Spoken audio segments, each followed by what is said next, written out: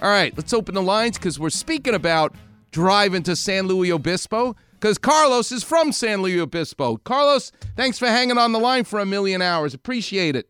Hey, thank you for having me on, Dr. Clapper. My pleasure. Do me a favor. Tell me how young you are and what do you do for a living? I am 47 years old. I have been a bartender for about 20 plus years, but have not been able to work in about the last year and a half because of some injuries I had. I had spinal fusion C5 and 6 a little over a year ago. Left knee resurfaced in January, getting the right knee resurfaced later this year. Okay. But I was hoping you'd give me, my neurological surgeon sent me to get a second opinion on my back MRI. Okay. So I figured who better to call than you. So you've been listening to the show for a while. Yeah, I started listening last year during the pandemic. Love your show. Thank you for getting up early every Saturday and doing this for all of us. It's my pleasure, Carlos. All right, you got the MRI in front of you? Yes, sir. You just want the impression? I just want the impression and speak slowly so I can interrupt you with Clapper Vision. Go ahead. Okay, I understand most of it. There's one part I just don't quite get. Grade 1 enterolysis Yep. of L4, L5. Okay, so stop right there. You're only 47 years old.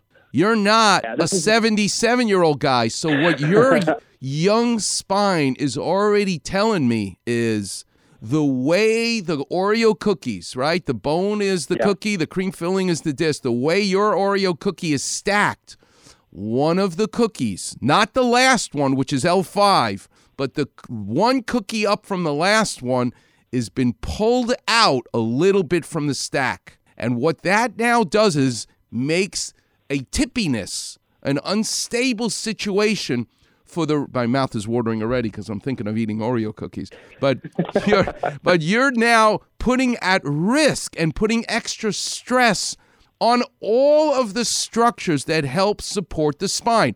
The disc, the ligaments, the way the shingling of the facet joints are on the bones as they stack on top of each other. And this leads, not at 47, but later to an arthritic condition because it tethers the spinal cord and the nerves that are exiting the spinal cord. Let me tell you, Carlos, you better be very careful who touches your spine because if this turns out to need surgery and you've already established that you needed and benefited from having your neck done, you better not let them just do a rotor-rooter of your lumbar spine because if they do, in their zeal to open up the hole, the foramen, to make more space for the nerve and clean up the disc and whatnot, you will feel better temporarily. But guess what's going to happen? You will then end up needing another surgery because your pain will come back because of the instability that initial surgery has created. So you're getting my opinion. There'll be other people that can disagree. Gegas into Hague, they can disagree with me. But my opinion for you, Carlos, in San Luis Obispo is you better have a fusion, not a disc replacement, but you better have a fusion if they're going to work on your lower back and get more than one opinion. You should come to Cedars. Go see Pat Johnson, who I just talked about. Go see someone of that caliber because you need to understand that you're dealing with such a young spine at 47 years old. Because of the way you were born, this is starting to present itself as unstable, and you better stabilize it with a fusion. Actually, this stems from being hit in football practice in Riverside in 1993. Yes, I get that. Day. Yes, I get that, but you have what's known as a pars defect, and that comes from birth. Here's a Clapper Vision for a pars defect that I can, best describe to you. When you make pancakes, Carlos, right?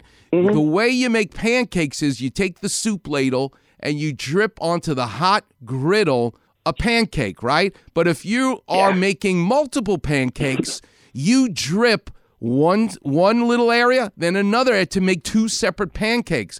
But if you're like me, you're a sloppy pancake maker. You put the one down, you put the second one, and now the two of them are going to coalesce and form one giant pancake. And that's what happens when you make pancakes. You want to keep them separate. Well, when we make our spine into a bony skeleton, the ossification centers that take us from being cartilage, because in the mother's womb as a baby, you're not bone. You're just this flexible cartilage that later calcifies. That's what growing older does. That's what's becoming skeletally mature is the cartilage skeleton that we are inside the mother's womb becomes a calcified skeleton. It's like those pancakes. You hit these different ossification centers that then fuse to become one big pancake, one big bone, if you will.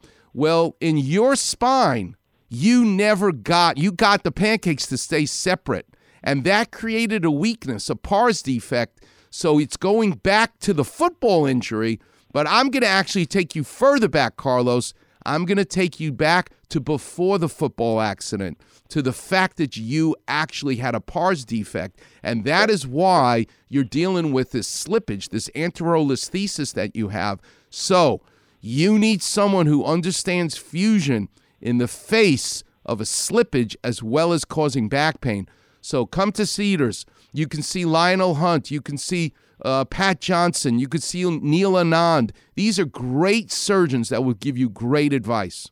Thank you, Dr. Clapper. I appreciate it. All right, Carlos, you're a total stranger to me. I want you to find a total stranger today. Do something nice for them. That's how you'll be thanking me.